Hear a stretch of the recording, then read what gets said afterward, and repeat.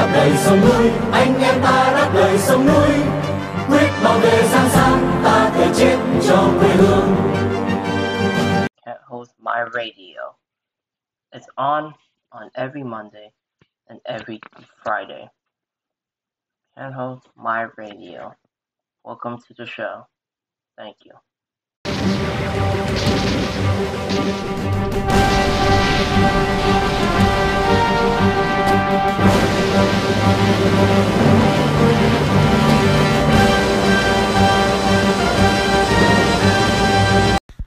And welcome to this week's episode of Team Can't Hold My Radio today.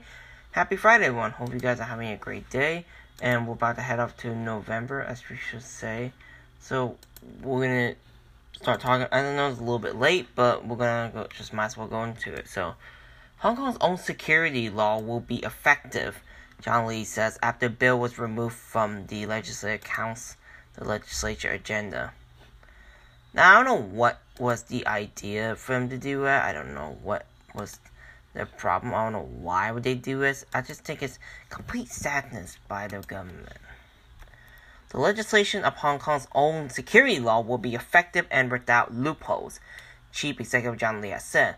His comments came after a bill regarding the implementation of Article 23 of the Basic Law, which mandates the cities must pass such legislation, was left off the legislature's schedule for the rest of 2022.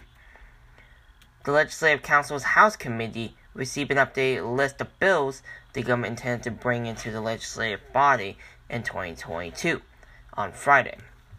Noticeably absent from the document was the Security Bureau's Safeguarding National Security Bill, which has been present in previous versions of the list submitted in January. According to the January program, the bill was scheduled to be introduced to the legislature in the second half of 2022. It dealt with the implementation of Article 23, part of the Basic Law, which mandates that the city pass its own security law, as well as the enhancement of relevant laws for safeguarding national security. In April, then leadership hopeful Lee said that legislating the city's security law would be one of the priorities of his administrations. The following month, Secretary for Security Chris Tong said that legislation of Article 23 has been delayed by the fifth wave of COVID-19. Public consultation on the bill was initially expected to have begun in May. During his weekly meeting with the press on Tuesday morning, Lee said that the government wanted to make sure the law was truly effective when implemented. Citing a rapid deterioration in geopolitics, Lee said that internationally, we have seen countries' national security in danger in once unimaginable ways, without referring to any specific instances.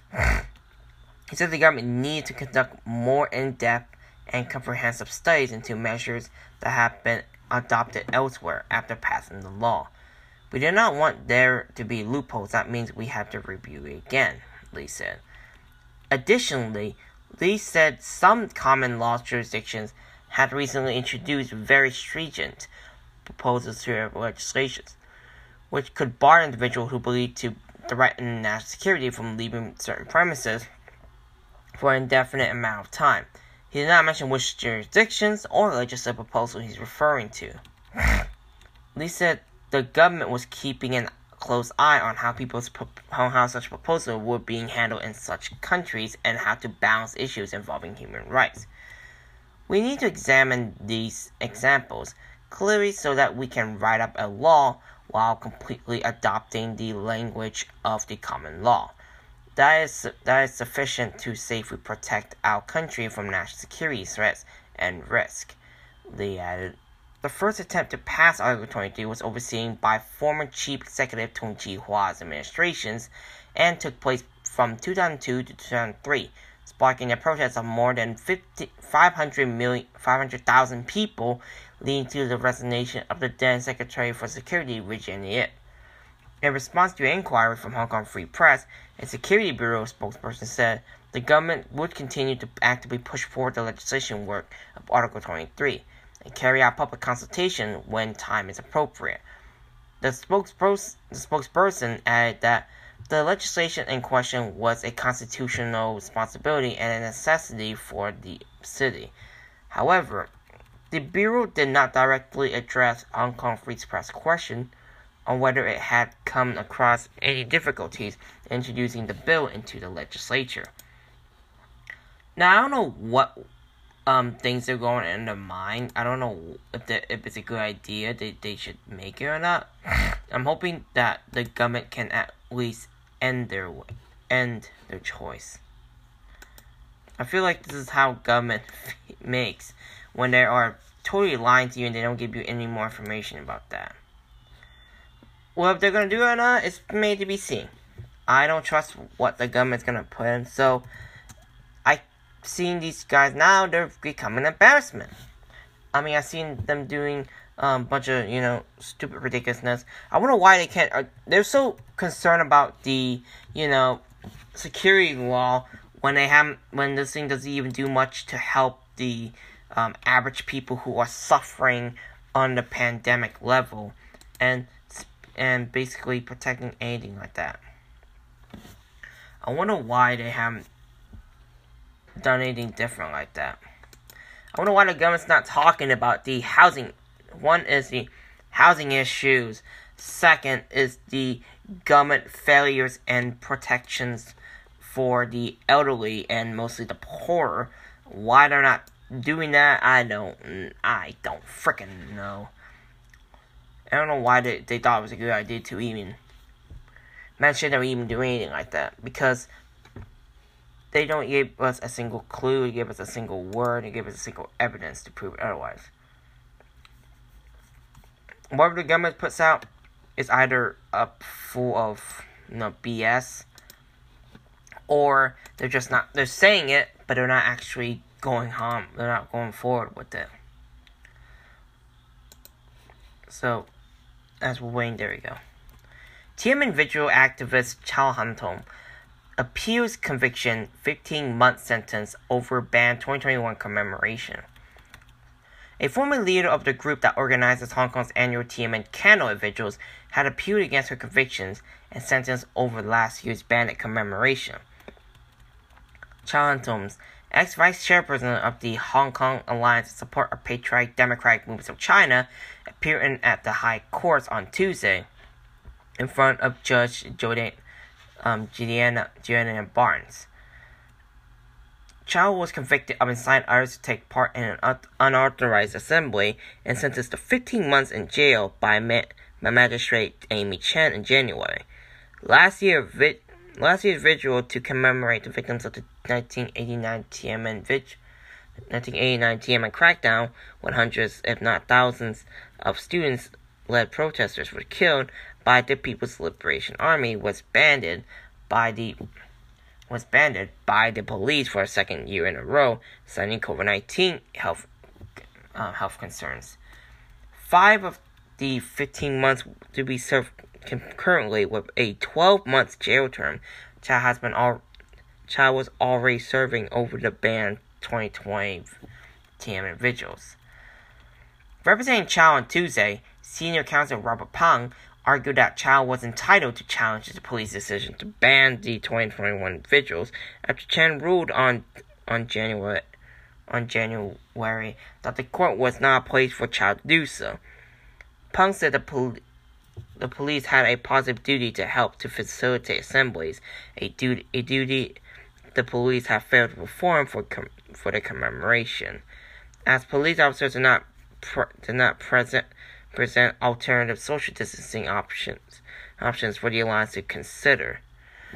The senior counsel also asked the court to consider the issues of operational proportionality.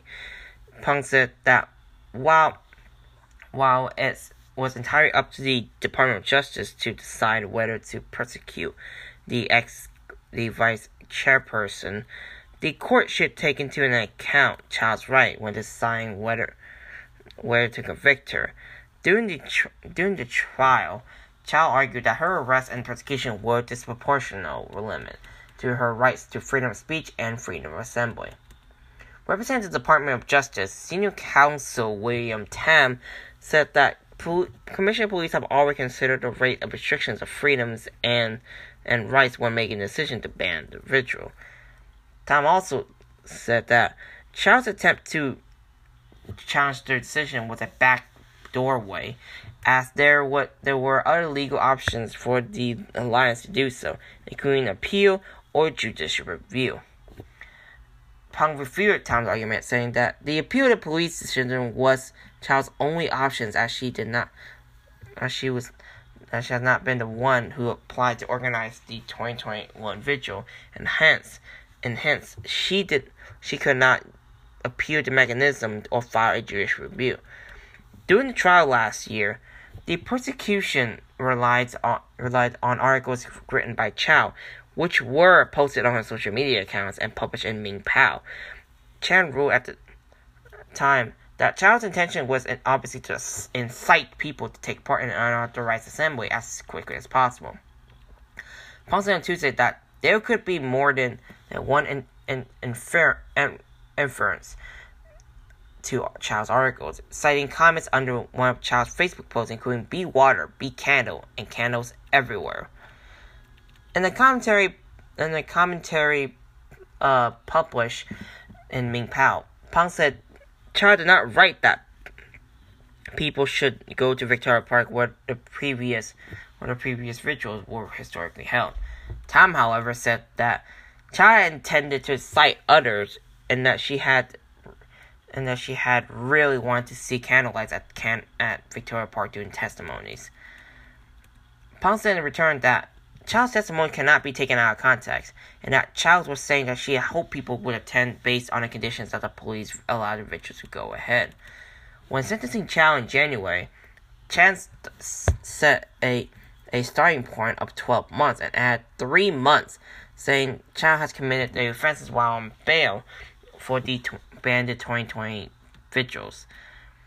Pang said on Tuesday that as Chow received a summons for the 2020 vigils, she has not needed to apply for bail, and hence never made a promise not to reoffend. Therefore, the ex-vice chairperson should not be given the extra 3 months. Tam, on the other hand, argued that it has been generous to allow 5 months to be served concurrently. Barnes followed submissions from Pang and Tam, asked the senior counsel to confirm the COVID-19 social distancing restrictions at the time of the offense, and said that she would hand down a ruling before Christmas. I wonder how long they're going to keep them there. I don't understand why, because they've been doing this almost way too long. I feel like this is the almost ridiculous part that the government has given out, and what's the ridiculous part of what the government had put out. I feel the frustrations already that these people are going to be stuck in prison for God knows how long. I don't know how long they're going to be stuck in there. The government might as well make them stay in there for the rest of their freaking life. And what else do we have here today? Oh yeah, the flag ceremony. We talked about the flag ceremony before. 3-day suspension for Hong Kong students who disrespect flag raising was excessive, political party says. The 3-day suspension handed down to students accused of disrespecting a flag-raising ceremony at a Chinwon secondary school was an excessive punishment, a Hong Kong political party has said. In a statement published on Tuesday, the Democratic Party, who can we blame them, said meting out serious punishment was counterproductive to school duty of being a place of guidance to students. Schools and students should abide by the Education Bureau clear regulations when it comes to flag-raising ceremonies, said Leo Chu, the Democratic Party spokesperson on education policies. But schools should not be oversensitive, like the Communist Party schools should like. Local media outlets reported over the weekend that 14 students at St. Francis Xavier School were suspended from class for 3 days after being accused of missing a morning flag-raising ceremony last Wednesday. Students told the outlets that they were eating breakfast at the time. I didn't know eating breakfast can get you suspended over a crazy flag ceremony. That's like having our school in my college or any other campuses around Texas making us doing a flag raising ceremonies. That's ridiculous. In a statement released on Monday, the secondary school confirmed it has suspended 14 students. What? Over the incidents for 3 days. That's so much students. Are you kidding me? Our schools has all along emphasis following laws and regulations, attaching strong importance to teaching students to respect the national anthem and flag raising ceremony, and nurturing students to become responsible citizens. You mean responsible citizen by not committing crimes? That's called responsible citizen. It's not about the flag. It's not about the anthem. It's not about all those crap that we hear all the time. It's not about that. That's not I care about. It's about being good citizens by helping out the community. That's called being a good citizen. It's doing something that can benefit for the community. That's how you become a good citizen. Or how about learning what is right between right and wrong? That's called being a responsible citizen. Not a flag raising ceremony. It doesn't do anything. The Education Bureau said the school had already followed up on students' inappropriate behavior and issued a statement to parents. It added that it had requested the school to submit a report about the incident. Schools should educate students on relevant etiquette for flag raising ceremonies. For example, standing still and behaving solemnly, the Bureau said. If students engage in behavior that disrespects the national flag and or the national emblem, the school should follow up. So if students end up collapsing from a heat stroke, or he end up falling from or he collapsed from a stroke, or he has a heart attack, would he be suspended? I want to know about that. He's standing there and he starts falling down or starts collapsing on you. Would you suspend that student over that? You have to look at people's health before you look at anything else. You gotta be kidding me. Hong Kong Press has reached out to the schools for comment, like if they're gonna comment anything at all. Like if there's anything gonna happen. Hong Kong passed a bill in 2020 criminalizing disrespect acts towards the Chinese anthem, the Chinese national anthem, with maximum penalty of 3 years in jail. Guidelines issued by the Education Bureau last year require schools to hold flag raising ceremonies once a week, which I don't support. The Bureau also strongly advises schools to hold these ceremonies on important and special occasions, such as graduations or sport days. I recommend doing it on graduation, which I don't care about. Students should have the right to say anything what they want to say. I don't care what they say. One of the students who was punished told Ming Pao that he disagreed with the school's handling of the matter. The school should tell me what I did wrong and give me evidence. The student who asked to be called Anthony said, "If you have evidence, then punish me for 3 days. I wouldn't mind." Another student told the local media that he was absolutely supported the way the school had acted. That's what patriotism should look like, the student added. I don't know if the students are brainwashed or whatever. I'm always going to be feeling bad for the students already. The school denied allegations that I had reported the incident to police, local media reported. Police officers did arrive at the school that morning, but it was in relation to a plaque outside the school that was vandalized in the early hours of the day. Bravo for vandalizing the Communist Party logo. I'm hoping that's going to happen still. But it's made to be seen. And follow up on that as well. This is from a lawmaker, not a party that's extra parliamentary. Hong Kong schools need clearer penalty guidelines for students who disrespect flag raising, lawmaker says. The Education Bureau has been urged to provide schools with clear and standardized penalty guidelines in case students breach rules involving the national flag, anthem, or emblem. After 14 school students' pupils were suspended for 3 days for disrespecting a flag raising ceremony, which I just reported a second earlier. The pupils at St. Francis Xavier School were accused of missing a morning flag-raising ceremony last Wednesday, local media reported. Students told the outlets that they were eating breakfast at the time. So if you can't keep your stomach full when you're doing something? Oh, come on.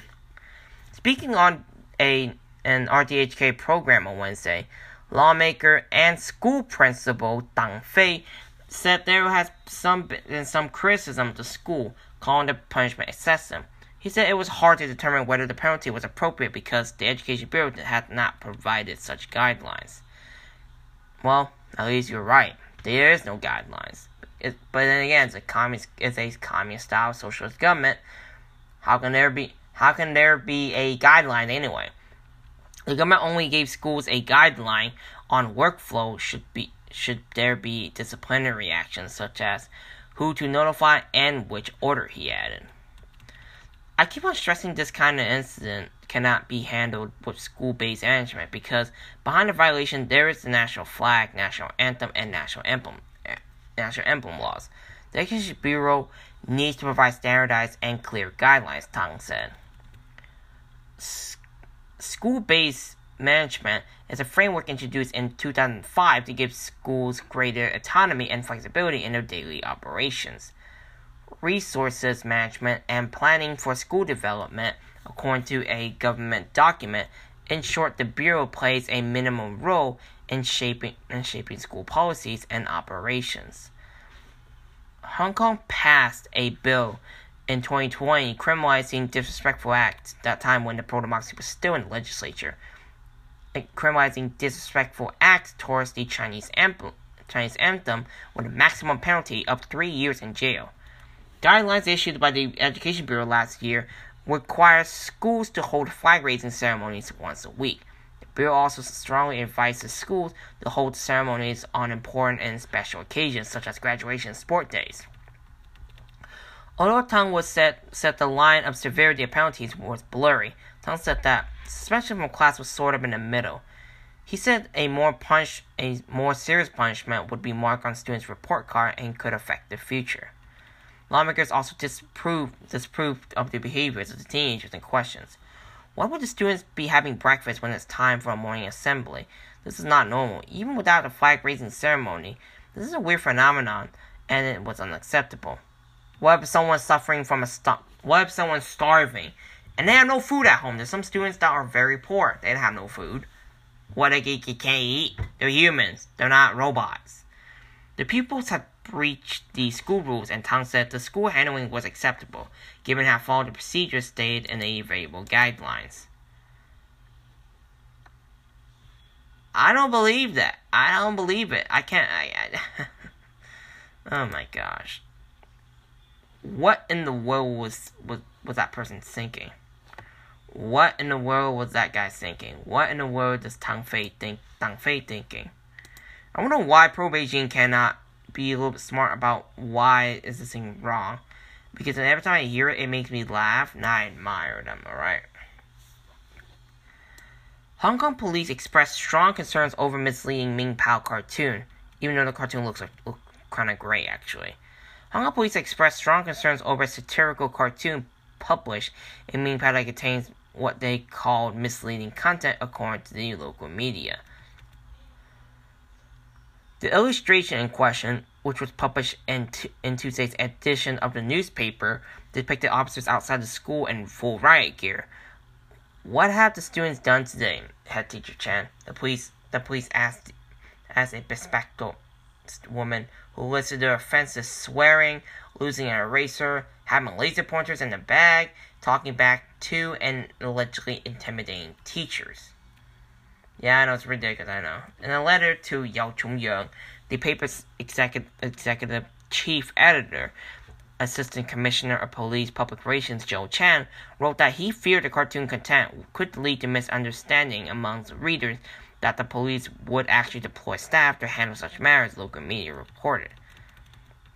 In addition, Chen said readers might draw parallel between cartoons and reports on an earlier page about an incident at the Tin Wan St. Francis Xavier School in which 14 students were suspended from class for 3 days after being accused of missing a morning flag-raising ceremony. That article mentioned that police had been called to the school after a sign at its front gate was damaged rather than over anything to do with suspension, the assistant commissioner wrote. However, he added it was possible that the illustration might mislead readers into thinking that the school had reported students accused of disrespecting the flag-raising ceremony to the police. The cartoon was likely to place pressure or stress on schoolmasters, teachers, and students, Chan said. It's historical. It's meant to be funny, not meant to be real, you moron. The false descriptions in the illustrations might make the public misunderstood police work. They not only damage the force's image, but also harm the cooperations between the police and the public, as well as our effectiveness on cracking down crimes, Chan said. The police urged Ming Pao to together bear professional responsibility with them, and base everything on facts while handling school-related news with pragmatic attitude. The cartoon in question was authored by Wong Ke-kwang, who worked under the pen name Jun Ji. Wong has been a political cartoonist for 4 years and contributed to pro-Beijing publications News Evening Post and Da Kung Pao in his early career before his comics became a daily staple in Ming Pao, as well as a defunct pro-democracy tabloid Apple Daily for decades. Junji's latest comic strip on Wednesday was based on a comment made by the chief executive after the bill about implementing Hong Kong's own national security law was removed from the legislature's 2020 schedule, which I reported like a minute ago. A number of political cartoonists have left Hong Kong in recent months, many citing concerns about the artistic freedom in the city. Hong Kong worker Val Wong Sir and Atto, whose work was also published in Ming Pao, all announced their departure earlier this year. Hong Kong Free Press has reached out to the police and Ming Pao for comments. Yeah, you think they're gonna comment anything whatsoever? You think they're gonna comment anything? I'll be laughing if they do. If they did, I can sit here laughing and crying my tears out. Because it's ridiculous. They're saying it's already complete insult to the people who actually want to put out anything. I bet there's nothing wrong with putting those things to draw those things anyway. Now, speaking of pro-democracies, PayPal Hong Kong halts payments to Hong Kong's pro-democracy group, citing unspecified excessive risk. What do you mean by that? Well, we're gonna go on, of course. We're gonna read on, of course. PayPal Hong Kong has halted services for the League of Social Democrats (LSD), one of the remaining active pro-democracy groups in Hong Kong, due to unspecified excessive risk. The LSD announced on its Facebook page on Wednesday afternoon that it has received an email from PayPal Hong Kong Limited on September 19th about the service termination. The payment platform was cited as saying, upon review of your account, we have determined there to be a excessive risk involving that this matter has been reviewed at length and our decision is final. PayPal Hong Kong has never explained what the excessive risks are, according to the LSD. Chao Ga-fat, the external vice chairperson of the LSD, told Hong Kong Free Press that the group has not been able to accept any new donations via its PayPal accounts since the day it received the email, but they can still withdraw money from it. On average, LSD would receive several thousand Hong Kong dollars monthly through PayPal, Chow said. Now we have one less way to collect donations. Chow says LSD members were stunned when they first learned the news, but soon realized that it was meaningless to worry too much. It seems like even when doing business, companies have to think about who they are dealing with in advance, Chow said. That sort of business freedom in the past has seemingly gone. More like it's been long gone. Apart from losing a way to collect donations online, Chow added that LSD has not been able to raise funds with street booths since last year, after some of its members were fined for collecting donations without prior approval from authorities. Hong Kong Free Press had reached out to PayPal Hong Kong for comment. Yeah, like if the PayPal is gonna even answer anything anyway. Like they're gonna care. They don't care about you. They care about themselves. They don't care about anything. Beijing exhibit celebrates Chinese leader Xi Jinping's new era ahead of the major Communist Party Congress. intercontinental missiles, disinfection robots, and a piece of the moon, Chinese Communist Party on Wednesday flaunted the fruits of its decades under Chinese President Xi Jinping, ahead of a key meeting expected to extend his rule. And I expected that. Thousands of people thronged an exhibition in Beijing celebrating Xi's new era just days before a party congress at which these country's political elite are expected to usher Xi into an unprecedented third term in power. Visitors snapped selfie beside the enormous Dongfang 41 nuclear-capable intercontinental ballistic missiles outside the entrance to the attractions, housed to a politburo, a 1950s hall designed by Soviet architects. Omnipresent portraits of Xi show the leader handing out awards, greeting a baby, and surrounded by a beaming well-wisher dressed in traditional clothing. Xi Jinping sought guide our country's economic constructions towards heroic achievements, one caption read. I don't think people like us buy it. Exhibits hammered home the message of the party's triumph, and every aspect of Chinese life, from dried mushrooms and an agricultural display to lunar samples and lab-grown diamonds showcasing this country's technical prowess. It is so grand when a government employee visiting the exhibit with her colleagues told AFP during a government-organized media tour, I feel proud of myself as a Chinese. Well, you shouldn't be proud as a Chinese, because communism does not represent Chinese. The exhibition is part of a propaganda push enveloping the capitals ahead of the opening of the Congress on Sunday. There was no mention in the exhibits of criticism leveled at the parties under Xi, who has presided over mass internments of minorities in Xinjiang or East Turkestan, pro-democracy protests in Hong Kong, crackdown on civil societies, and tightened curbs on minority culture in Inner Mongolia. Instead, there were photos of vast cotton fields and farmers grinning over a bountiful apple harvest in Xinjiang, a scale model showing Hong Kong integration with neighboring mainland cities, and copies of Xi's books in Uyghur and Mongolian. I'm pretty sure they're going to be removed after the end of the week anyway. Realistic wax figures dressed in hazmat suits, vials of homegrown vaccines, and a disinfectant spraying robot highlighted the party's pride in its zero-COVID policy, in which Xi has claimed a landmark victory despite its impact on economic growth.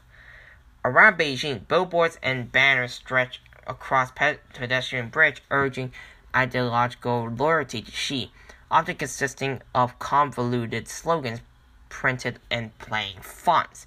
Office buildings and shopping malls have set up elaborate floral displays marking the Congress. Zhang Lingrui, a master's student, said the displays at the exhibits had impressed her, telling AFP, I feel the superiority of the current socialist system. I don't think people like me buy it, though. Because particularly, I don't really, agree with what the government's been doing for quite a bit. And we already know what the government's failing to do.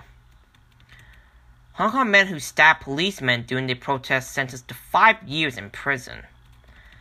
A Hong Kong man who stabbed a police officer during a protest and was arrested hours later on a plane set to depart for Britain has been sentenced to 5 years in prison. Another defendant in the case was given the 33 months jail term. Wang Guanhua, 26 years old, and Percy Chow, 21 years old, appeared in front of Judge Frankie Yu at the district court on Thursday. The pair was charged over the protest in Causeway Bay on July 1st, 2020, the anniversary of the city's handover. Wang last month pled guilty to 1 count of rioting and 1 count of wounding with intent, while Chow pled guilty to rioting and obstructing an officer on duty. Wang, now 26 years old, stabbed a police officer in the left arm with a folding knife while he was attempting to subdue Lau Kok Sum, another defendant in the case. Wong, a civil engineering graduate, was arrested after boarding a flight to the UK in the early hours of the next day. Chow and Law were arrested 2 weeks after the incident.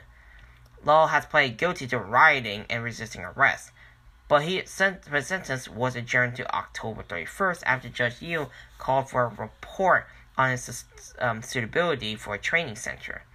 The police officer was assigned to administrative work after he recovered, and the Employee Compensation Ordinary Assessments Board assessed that he had permanently lost 1.5% of his earning capacity because of the injury. Barrister Stephen Kwan said Wong was remorseful and asked the sentence for the two offenses to be served concurrently. Chow's barrister, signing letters from the defendant's family and teacher, said he was a kind person. The barrister said Chow did not use any violence during the incident and had relatively little involvement in the riot. Yu, when announcing the sentence, said the riot was a large-scale affair involving around 300 protesters. It caused nuisance to the public and roads users, and the police officer has been seriously injured. The judge set a starting point of 4 years for the rioting charge. Each defendant was sentenced to 32 months in prison after a deduction was made for pleading guilty. Wong was also sentenced to 4 years in jail for a second charge and was ordered to serve a total of 5 years after Yu ruled that 12 months of rioting sentence was to be served consecutively with the jail term with the second jail term. Chow was handed a 2-month jail term for obstructions charge, of which 1 month will be served consecutively with the rioting sentence. The 21-year-old prison term came to 33 months in total. I don't know why this even happened. If only the government can listen to them, then these young people won't, resort to a dangerous attack like that. Because simply anything can happen, right? Because anything can happen. It could change any time, and it could happen anytime when things happen. That's what happens. The government, when they don't respond to what the people want, then it resorts to it sorts to violence, and then everybody goes nuts about it. So that's what happens if you don't follow up on what is going on.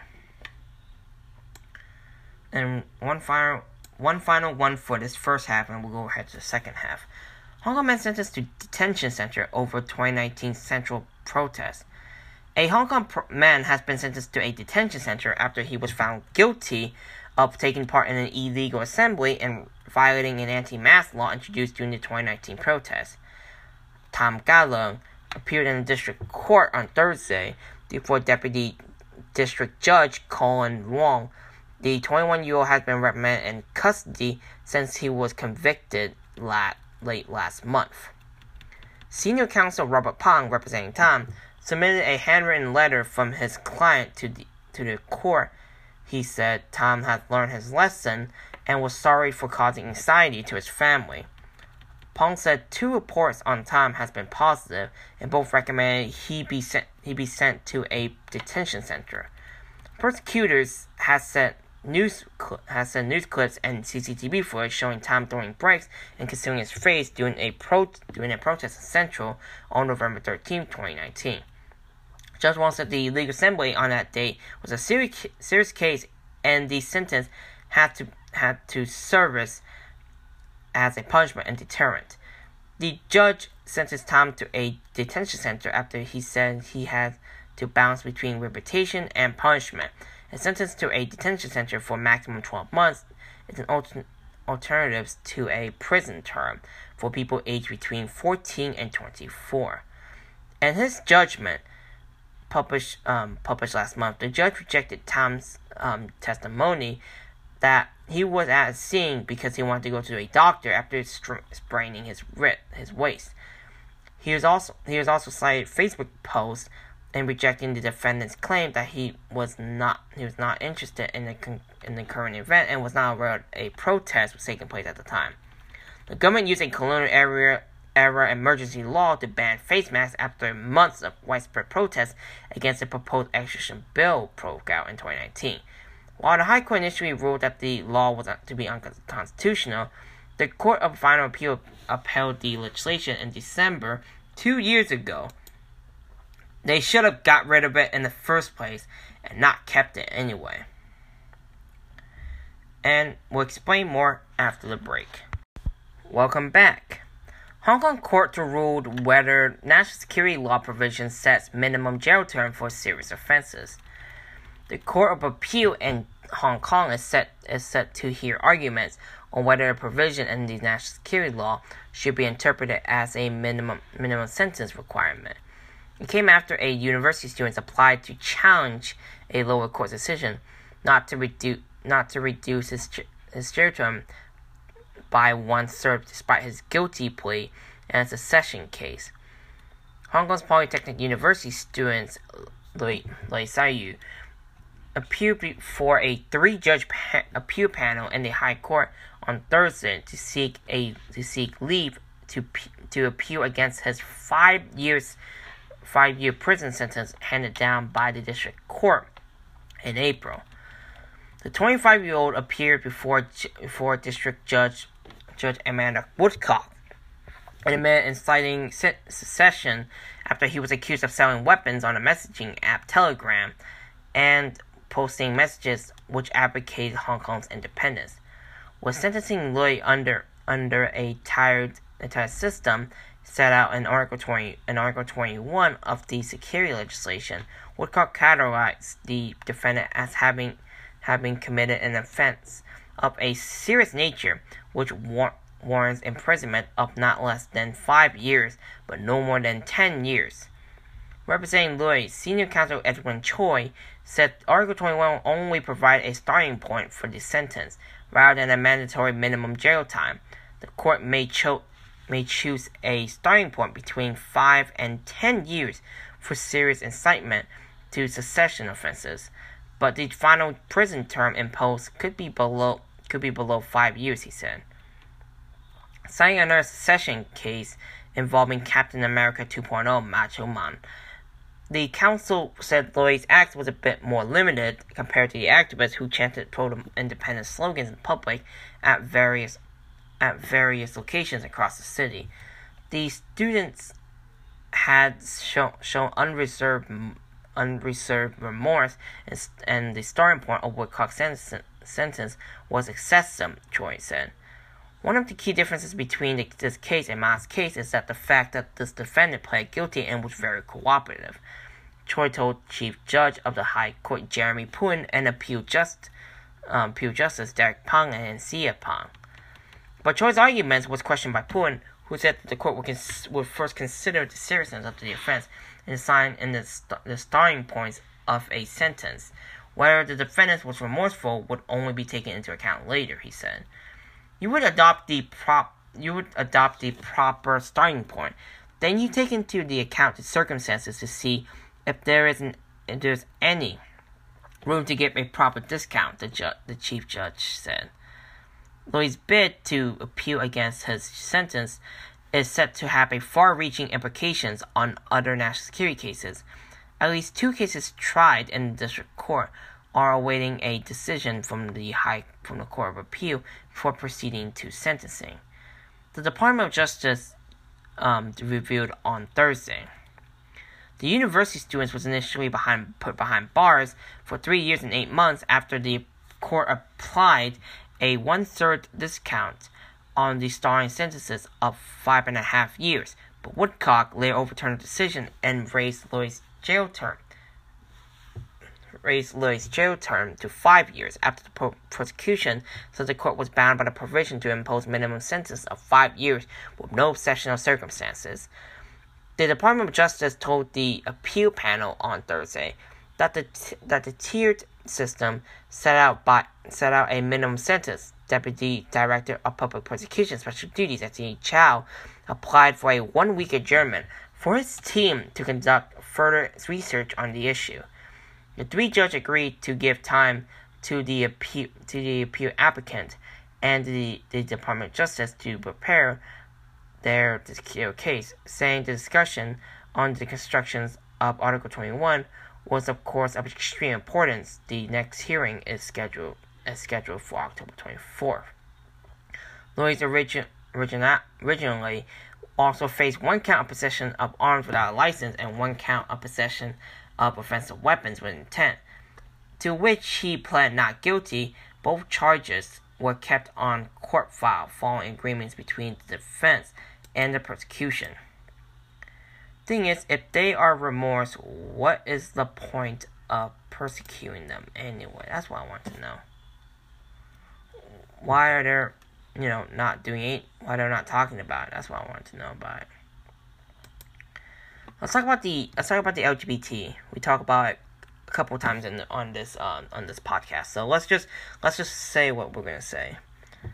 LGBTQ Carnival Pink Dot Hong Kong to celebrate diversity with Express Yourself theme. That's a beautiful name. The annual LGBTQ Carnival Pink Dot Hong Kong will be held later this month at the Kowloon Bay International Trade and Exhibition Center with the theme of Express Yourself, encouraging people to have the courage to be their authentic selves. Co-organized by Big Love Alliance, Q Love, and Lizzo, the October 23rd event will be held indoors for the 2nd year to better comply with COVID-19 restrictions, such as those on outdoor public gatherings. In a video played at a press conference on Thursday, Joey Leung, one of the 2 ambassadors of this year's event, said the scene made him want to cry. In this day and age, freely expressing yourself could bring consequences, the gay artist said, but we cannot continue to allow this to happen. We cannot let the negative thoughts and attitudes drag us down. And I agree, we shouldn't let it drag us down, but the government kept dragging us down every time. Leung called on people to embrace their inner beauty and learn to appreciate that of others as well. The other ambassador is singer-songwriter Jay Fung. On the day of the event, a remastered version of a classic film, Happy Together, the love story of a homosexual couple, will be aired. Screenwriter Jimmy Ngai, who helped produce another classic LGBTQ movie, Lang Yu, had been invited to a sharing session afterward. There will also be a concert featuring dozens of artists, YouTubers, and key opinion leaders. All tickets were sold out, but the organizers said the performance would be streamed online, with details to be announced later. More than 12 advocates and activists will attend the Pink Forum to share topics such as the use of pronouns amongst the LGBTQ community. Some 20 community organizations would attend alongside and set up booths covering topics ranging from rights advocacy to providing psychological support and medical services for the LGBTQ individuals. The Pink Bazaar will feature more than 40 retail stalls of local brands and handicrafts. More details can be found at www.pink.hongkong.com or pink.facebook or Instagram page. Hoping that the event could be successful. Actually, no. The truth is, it's going to be successful. So, truth is, you shouldn't worry about it. It will be better, and it will be a better system. If we can provide a better information, then maybe we can try to do that. So I'm hoping that, in actuality,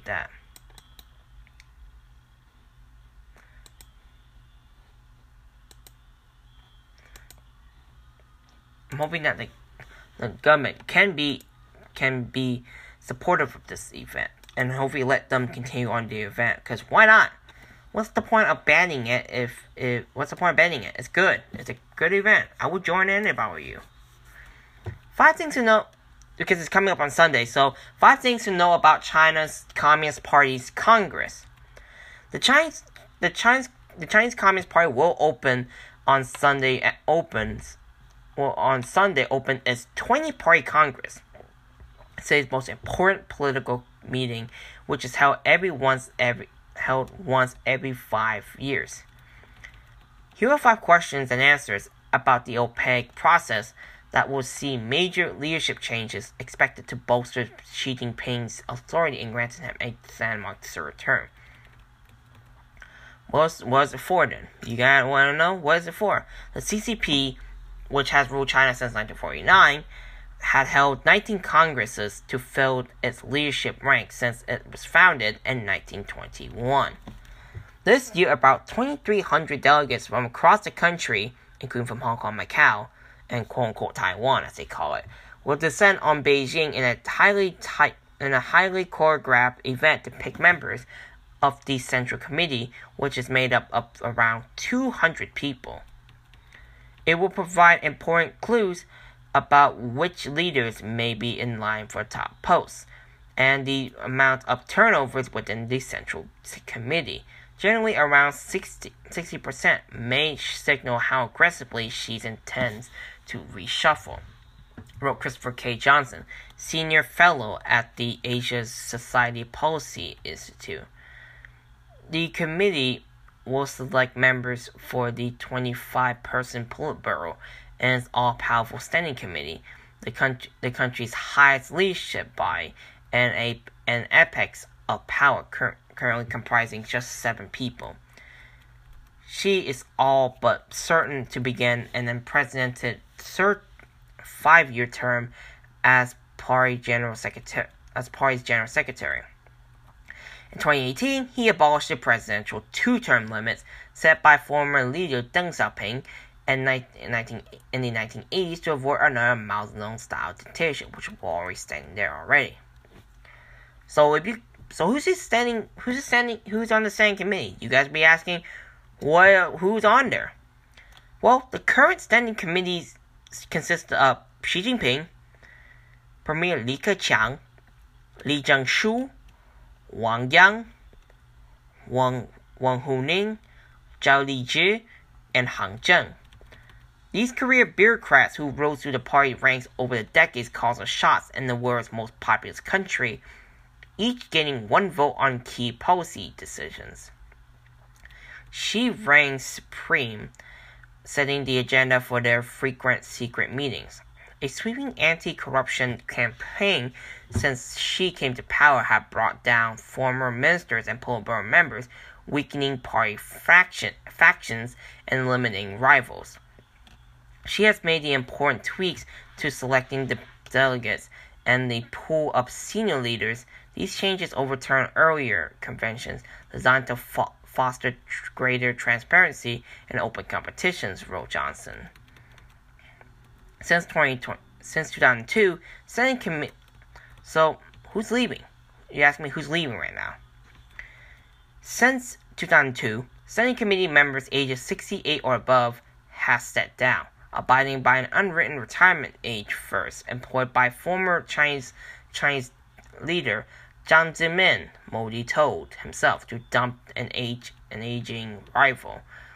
If the informal rule is upheld, but as expected does not apply to Xi, 7 of 7 members will step down, leaving Xi 69, Li Keqiang 67, Zhao 65, Wang Yang 67, and Wang Huning also 67. Li announced in March that he would retire as premier, but it is unclear whether he or some other below 68 will stay on the standing committee. Another 9 of the Politburo's 25 members are also due to retire, leaving a number of Xi's closest allies likely to be promoted to top posts. Xi has scrapped China's 2-term presidential limits and discarded several other party norms, such as indicating a successor by his 2nd term. This further consolidates his personal power and raises uncertainties about how long he plans to rule, making potential successors via for his approval. He has already installed close allies in top positions this year, such as the new ministers for public security Wang Xiaohong, 65 years old. Shanghai Party chief and Xi's ally Li Qiang has retained his post despite a controversial 2-month COVID lockdown in key cities. Will he be supreme? Analysts expected Xi to reinforce his stature as China's most powerful ruler since Mao. Party's propaganda has gone into overdrive since last autumn to bolster Xi's legacy, diminish the achievements of his predecessor, and further enshrine him in the highest echelon of the Communist Party mythology. Each Chinese leader since Mao has had one of his personal political philosophies or ideas codified in the state constitution. Xi's political ideology was included in 2018. An analyst said he will be looking to shorten the clunky Xi Jinping's thought on socialism with Chinese characteristic for a new era to pisser Xi Jinping's thought, putting him on par with Mao Zedong. Wow, I'm not surprised that he's going to do it anyway. This is something that a crazy megalomaniac's going to do. Because why not, right? Why not put that out? Hong Kong government expressed strong disapproval of UN concerns over minor sentences under security law. Hong Kong's national security law was enacted to restore residents' enjoyments of rights and freedoms, which is what the government said. It also expressed strong disapproval over remarks made by the UN after the first minor was sentenced under the legislation for conspiracy to incite subversion over advocating an armed uprising. The UN Human Rights Office spokesperson, Ravina Shamdashni, told reporters on Tuesday that the international rights body was alarmed by the sentencing. We regret the continued application of the national security law, including against children, in spite of clear recommendations of the Human Rights Committee, she said. The committee urged Hong Kong's government to scrap the security legislation in July, citing an overly broad interpretation of the provision was incompatible with international convention on civil and political rights. But the city's authorities has said criticism was unsubstantiated, like a daycare. In a statement issued in response to the UN on Thursday, a Hong Kong government spokesperson said the national security law emphasizes that principles of human rights protections must be observed when safeguarding national security. In fact, the national security law was enacted to restore the enjoyment of rights and freedom that people in Hong Kong has been unable to enjoy during the period of serious violence between June 2019 and early 2020, the spokesperson said. The legislation has swiftly and effectively restored stability and security to the city, they added. Beijing, of course, they bypassed this law anyway. They bypassed the Hong Kong legislature to implement the national security law in June 2020, following a year of pro-democracy protests and unrest. It criminalizes subversion, secession, collusion with foreign forces, and terrorist acts, gave police sweeping new powers, and introduced a more stringent standard for granting bail. While the government repeatedly said the legislation restored stability to the city, it prompted the U.S. to impose sanctions on several Hong Kong and mainland Chinese officials, sparked criticism internationally for being vague, broad, and targeted at dissent. As of mid-September, 215 people had been arrested on suspicion of committing acts of endangering national security, according to the Security Bureau. This shows something that the Communist Party has been very, very insecure about what's going on. And this shows, actually. Right? This shows what the government's going to do. So what the government's been showing is one of the biggest major flaws that can happen. Two final news for today. Actually, no, 3 for today. Why not put 3 for advertisement, right? Not really. Pro-Beijing lawmakers urges victims of doctors accused of issuing false COVID-19 jab exemptions to sue. Pro-Beijing lawmaker Priscilla Leung walked out of a health panel meeting at Hong Kong's legislature on Friday after being interrupted by chairperson Tommy Cheung, who urged her to not code switch between Cantonese and English. Earlier in the meeting, Leung urged victims of 7 doctors accused of issuing false COVID vaccination exemption certificates to sue. The electrical panels on health services met with Secretary Lau Chun-mao and other health officials on Friday morning to discuss the city's COVID-19 measures. The government announced of a new round of relaxations to social distancing rules on Thursday. When it was Leung's turn to speak, she brought up the issues of the vaccine examination certificates, 20,000 of which were due to be invalid on Wednesday, after the doctors who issued them were suspected of doing so without following the Department of Health guidelines. 6 of the 7 doctors identified by police have been arrested, but the invalidations of the documents was halted by a legal challenge. Leung called those who have certificates issued by the doctors in question victims and urged them to sue the practitioners. She was also asked how the government could not stop these doctors from issuing more certificates and why it took the authorities so long to realize that some 300 civil servants were holders of potentially invalid vaccine examination certificates. I'm not a data science expert, but some irregular things have been so observable, Leung said, uttering the words data science experts and irregular in English. Panel chair Cheung interrupted her immediately, saying, I hope everyone either speaks in Chinese or in English without mixing up the 2 languages. Leung responded by telling Cheung not to waste her time. I don't want to waste your time. I have an order to uphold, right? Cheung said. The 2 pro-establishment figures then went back and forth about whether Cheung should grant Leung more time to compensate for the interruptions for a whole minute at the start of the meeting. Cheung has set the time limits for each Q&A between legislators and officials to 4 minutes only. During the back and forth, Cheung told Leung not to code switch between Cantonese and English 4 times, saying it would disrupt the work of the live interpreter. In the end, Leung ignored Cheung and addressed Laws directly, asking the health chief to answer her question. Chairperson, if you continue to act like this, everyone will be disgruntled, Leung added. Leung only responded to Leung's questions about the actions the government was taking against the doctors in questions. He said the matter would be handled over to the Medical Council of Hong Kong, which oversees the registrations of medical practitioners if fraudulent situation raises.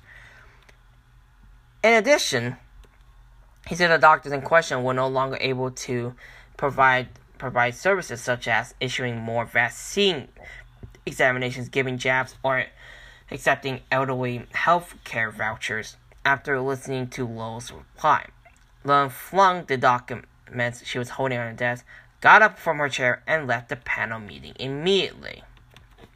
I wonder why they're not. I don't know why she'd be so upset about it. Actually, I don't know why she's not. I wonder why she's upset about it. Actually, probably because they're not gonna listen to her. I don't know why. Cause she's a moron. That's why. That's all I can think of. She's a darn moron, for goodness sake. And I hope that she learns her freaking lesson about screwing up something. And one final news. I know I said 3, but because I'm running out of time, so let's just go to this one I haven't actually talked about yet. So let's talk about it. Since because we'll talk about the other one, we talk about doctors. So let's talk about this one. Hong Kong court blocks government from invalidating COVID-19 jabs exemptions issued by arrested doctors. Hong Kong High Court has temporarily barred the government from invalidating more than 20,000 COVID-19 vaccinations exemptions certificates issued by 7 private doctors accused of handing them out without conducting proper prior clinical review. Justice Russell Coleman ruled on Tuesday that the government could not annul the exemptions until a legal challenge against the move had been concluded. The exemptions were set to be nullified on Wednesday. The legal challenge was brought against Secretary for Health Lau Chun-mao by Kwok Chuk-king, nicknamed the King of Judicial Reviews, last Friday. Kwok argued that it was unconstitutional and illegal for the government to invalidate the vaccination exemptions in question because there was no law empowering them to do so. During a hearing on Tuesday, Kwok, who has no legal representative, said it would be passing a judgment before a hearing if exemptions were voided before the doctors in question were tried, which would go against the Hong Kong spirit of law. The matter was of public interest, he added, urging the court to block the government from annulling the documents. Judicial reviews are considered by the court of first instance and examine the decision-making processes of administrative bodies issued under review must be shown to affect the wider public interest.